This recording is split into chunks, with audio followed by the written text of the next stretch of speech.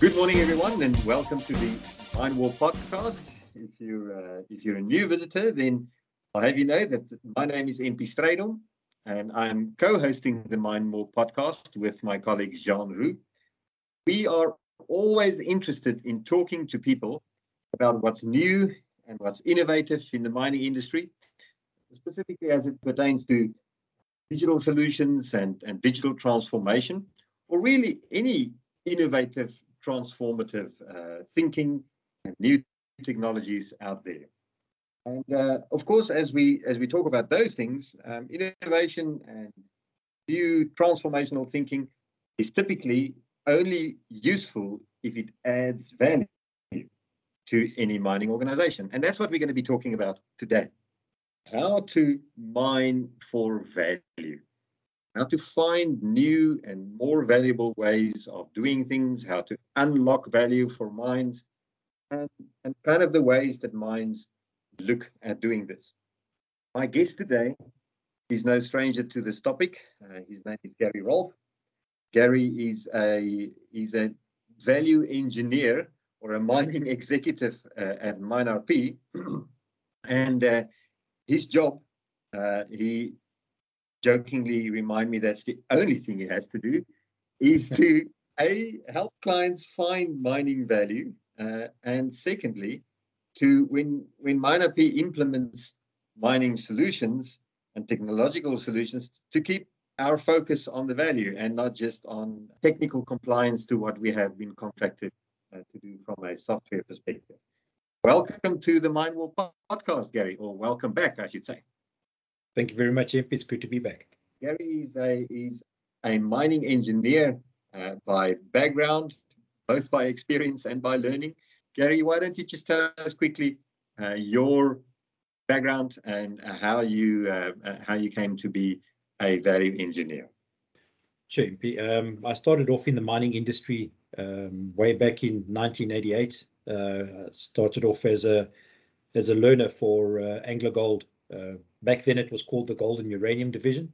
Sure. But Anglo American, Gold and Uranium Division. Cut my teeth in those deep level gold mines, and this is in South Africa, right? In South Africa, yes, and worked my way up, through the organization. Spent just over 25 years with Anglo American in total, and the last 7 years of my career, I was the principal mining engineer for Anglo American Group Mining in a global role, and probably the best 7 years of my career, because I learned so much more than what I had in any of the preceding years that I spent in the mining industry. Hopefully that excludes your current career. You're probably referring to that at Anglo American, am I right? Let's just move on. Yeah. Yes, and then so in 2014, went and did some consulting on my own for around a year, and then was asked by IBM if I could join and help them to get back into the mining industry as such. Initially focusing on South Africa, but that also quickly developed into a much more global role, and had success in various countries around the world, and then joined MineRP in November of 2018 as this mining exec, focusing on value for our clients. As a mining executive, I said earlier, or you said to me in our prep chat, that your job is to help clients to identify areas in the mine where they can add value. And I want to read to you a quote that I read in the mining magazine recently. It sounds like this. The heading there is traditional consulting values on the rise. If scarcity improves value, there is no doubt that mining's remaining independent technical mining consulting leaders are going to see even more attractive terms being offered for their businesses and brands in the decade ahead. And the same can be said of the geoscientists, the mining engineers, and the process engineers they're competing for in a shrinking global talent pool. So I don't know if you look at it as a good thing to be part of a shrinking global talent pool, Gary. But it's Well, it's better to definitely be not a part bad thing. of a shrinking global general pool, I guess. Or an expanding Yeah. pool. The fact is, it's all about value, isn't it? It's about identifying. Mining is really getting more and more difficult, and good resources getting more and more scarce, etc. In finding the right value is not that easy, and you've got very specific ideas of what the major kind of areas and the drives are that are available to mines for finding value. Why don't you just tell us a little bit more about that whole value context, if I can? Yeah, sure, MP. So in general, when you talk to miners about, value and things like that, they tend to jump straight back into how do I increase productivity? How do I reduce my costs? But value in the context of a mining business is a lot more than that. And there's really four distinct areas in which you can add value, not exclusively, but there's four areas in which you can add value. The first one is in visibly or demonstrably supporting the business's strategy. And this is very important to shareholder value or the perceived value that shareholders have in your company. The second area is demonstrating again that you are embracing innovation to make your business better. Can you reduce risks, improve safety, improve, consistency in the business, those kinds of things. So, showing or demonstrating innovation also adds a lot of value to a business. Then there's the risk side as well. And you can add value by being able to assist a business in identifying risks and mitigating risk. And that the fourth area is then, where our mines traditionally kind of go, and that's the demonstrable kind of value area. So improving efficiency of a business, reducing costs, those kinds of things. Those are the more tangibles kind of area. So really, those are the four areas where value can be added to a business, in support of the strategy, demonstrating the innovative side of your business, the risk identification and mitigation, and then the tangibles, the increase in productivity and costs, etc. Because I think from an engineering perspective, we kind of almost always go to the more of X or the less of Y, or the better ratios, or getting the same out much faster, or and so on, which is, as you say, you call them these tangibles. But there's a lot of value to be had thinking about the mine not only as a place where you break rock and hoist tons, but rather as a business that has many opportunities for improvement, isn't it? That's correct, MP. So it depends on how you're looking at your business.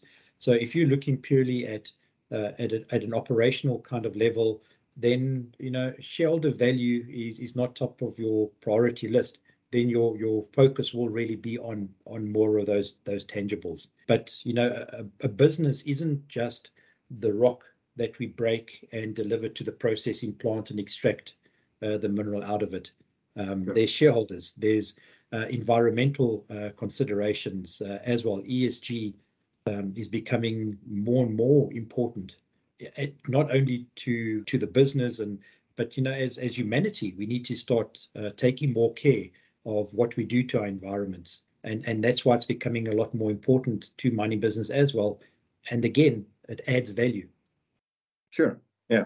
So if we talk about things that add value, it's also true that not all good things add value.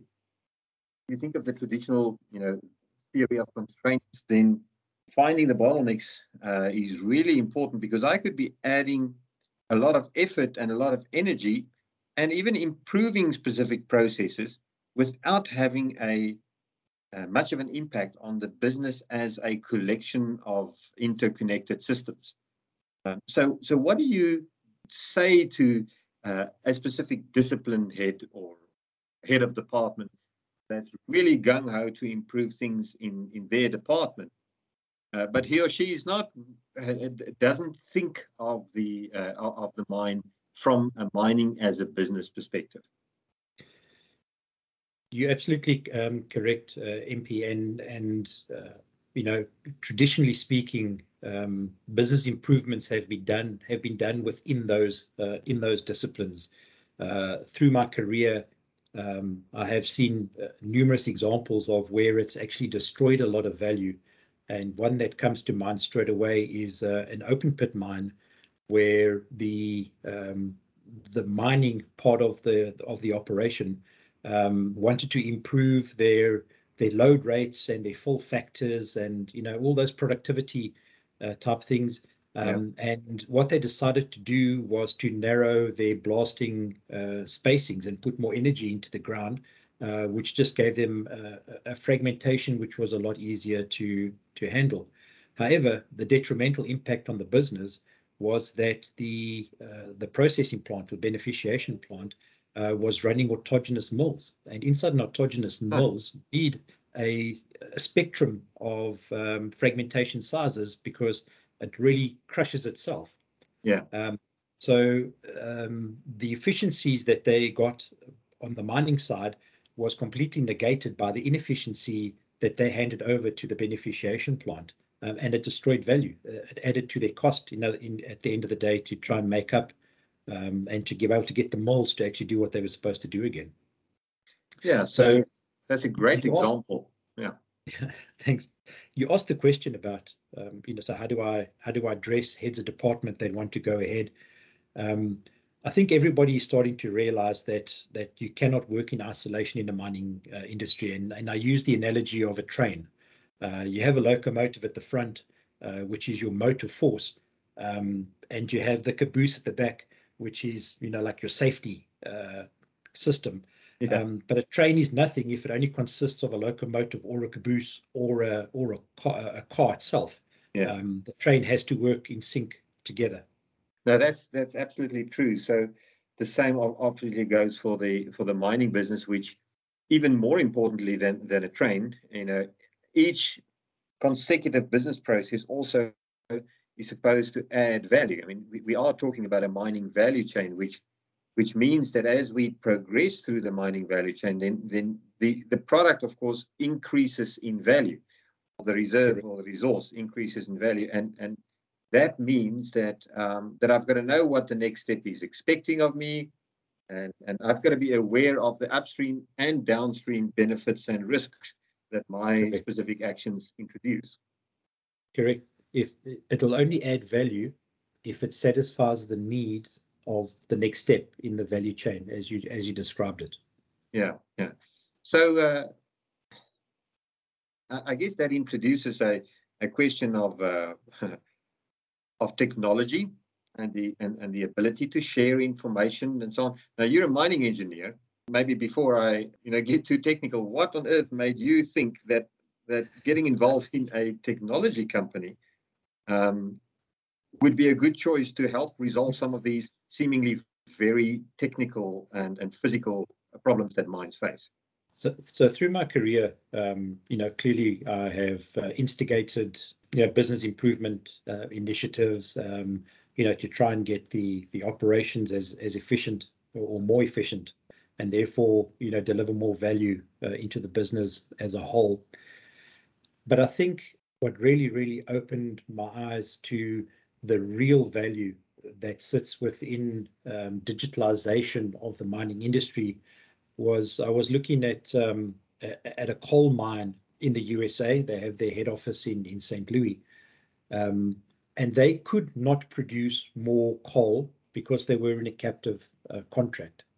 But they were really struggling under the current market price, and therefore needed to have a look at improving efficiencies. I was fortunate to have one of the smartest data analysts I've ever come across on my team.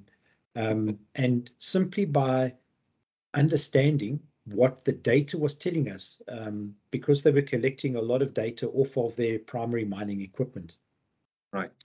Simply by understanding what the data was telling us, being able to interpret what was coming off of the machines, we were able to park or remove from their fleet, several of their hauling trucks. and still maintain the same level of productivity. So the cost came down in accordance.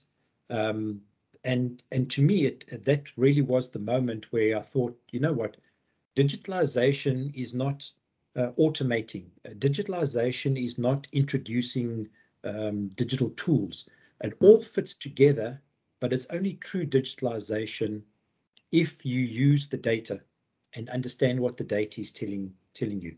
So when I was in conversations with various people from MineRP in Pitonel in particular, you know, I realized this is the kind of company that has this ability to create this data, to open up the mining industry's eyes to the data that they're collecting and how to use it. And that was really what I based my choice on to join the MineRP team. You know, I felt that I could have an influence on more than just an operation that I would be involved with, and more across the mining industry. And it's proven right so far with the various projects that I've been involved with. So, if you had to give us a definition of digital transformation as opposed to merely digitizing assets, how would you put that? I would say digitalization would be the collection of data from various sources, bringing the data together so that the pieces of data actually relate to each other, and then having the ability to analyze and understand what the data is telling you. Right. And only once you can use that information, you can use that data, to me, then you're digital. You've digitalized. And when you use this word analyze, I mean, it's a bit of a term of art, and I know you use it very specifically also, you know, having been, you know, involved in some of the projects at IBM and so on, that you don't only mean looking back using descriptive analytics, but you also include in that, you know, predictive and prescriptive analytics. That's where the real transformation starts to happen, assuming that you have access to the data, right? You cannot discard the descriptive analytics, the looking backwards, because it does tell you what you've done wrong, and therefore you can do something about it. But looking forward, taking what you did in the past and using it to look forward, then you're really using your data to help you to drive the value out of your business. So, I mean, Gary, you've been around a lot, and throughout your career, you know, in operations and then in you know, high technology companies and so on, you've kind of picked up a lot of experience as well that helps you with this kind of gut feeling for what works and what does not work, and to be able to look at a mine's operations and very quickly deliver or develop a feeling for what's wrong at that mine. But when we talk about mining consulting and finding value, there are also specific tools of the trade that you've introduced as a kind of a toolbox that help you to find value and to express value, isn't there? What are maybe some of those tools that that miners should be looking out for and should expect their consultants to be able to use? When we first engage with the client, the most important thing is to understand what the client wants to achieve. What is it that the business is driving towards? And once you know that, the next most important thing you need to understand is, well, what is preventing you? What is hindering or slowing you down from actually achieving what it is that you've set out? Knowing that, we can then start delving down into the detail. And in the context of MineRP, we use what we call a rapid value assessment. And the rapid value assessment is based on the principles of issue-based consulting. And it's a very strict discipline, and it has proven its effectiveness over and over again inside MineRP, because it guides you to ask the questions that help you to understand, you know, what is causing the hurdle. So everybody knows that you need to understand the root causes before you can solve a problem, and that's what the issue-based consulting does to us. So it's not merely about, you know, talking to people on in the business or at an operation, and saying, oh yeah, no, you need to fix A and B. the discipline that we follow and the tools that we use takes us down to the level where we can actually understand the root causes. And once you address the root causes, then you start eliminating the hurdles. And once you've eliminated the hurdles, then the value will happen. Sure. Yeah. You'll be able to achieve what it is that you're looking to achieve. Now, some of that also, comes back to the way that we look at information and how information is used as an asset. And the mining industry has invested a lot, jointly or collectively, I should say, in the development of reference architectures, such as the Open Groups reference architecture and the ISO 95 models and so on. Is that something that you guys use as well in identifying maybe process bottlenecks or information flow or systemic bottlenecks in the generation of value and the sharing of information? Yes, we do, because it's all good and well that you have a business and you're trying to drive certain things within your business, but everything runs on a process. Everything runs on a standard operating procedure is kind of the language we use in the mining industry. Sure. And being able to use this reference architecture like the ISO 95, it helps us to also identify where business processes aren't really supporting the business.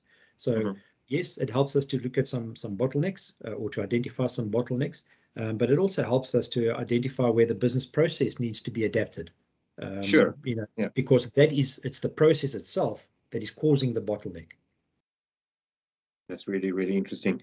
So just to be sure, Gary, if you look at at a process and at bottlenecks, then how do you go about structuring a solution using hypotheses or using previously designed and configured solutions? Is it a combination of IT and pure process optimization? Where do you start first?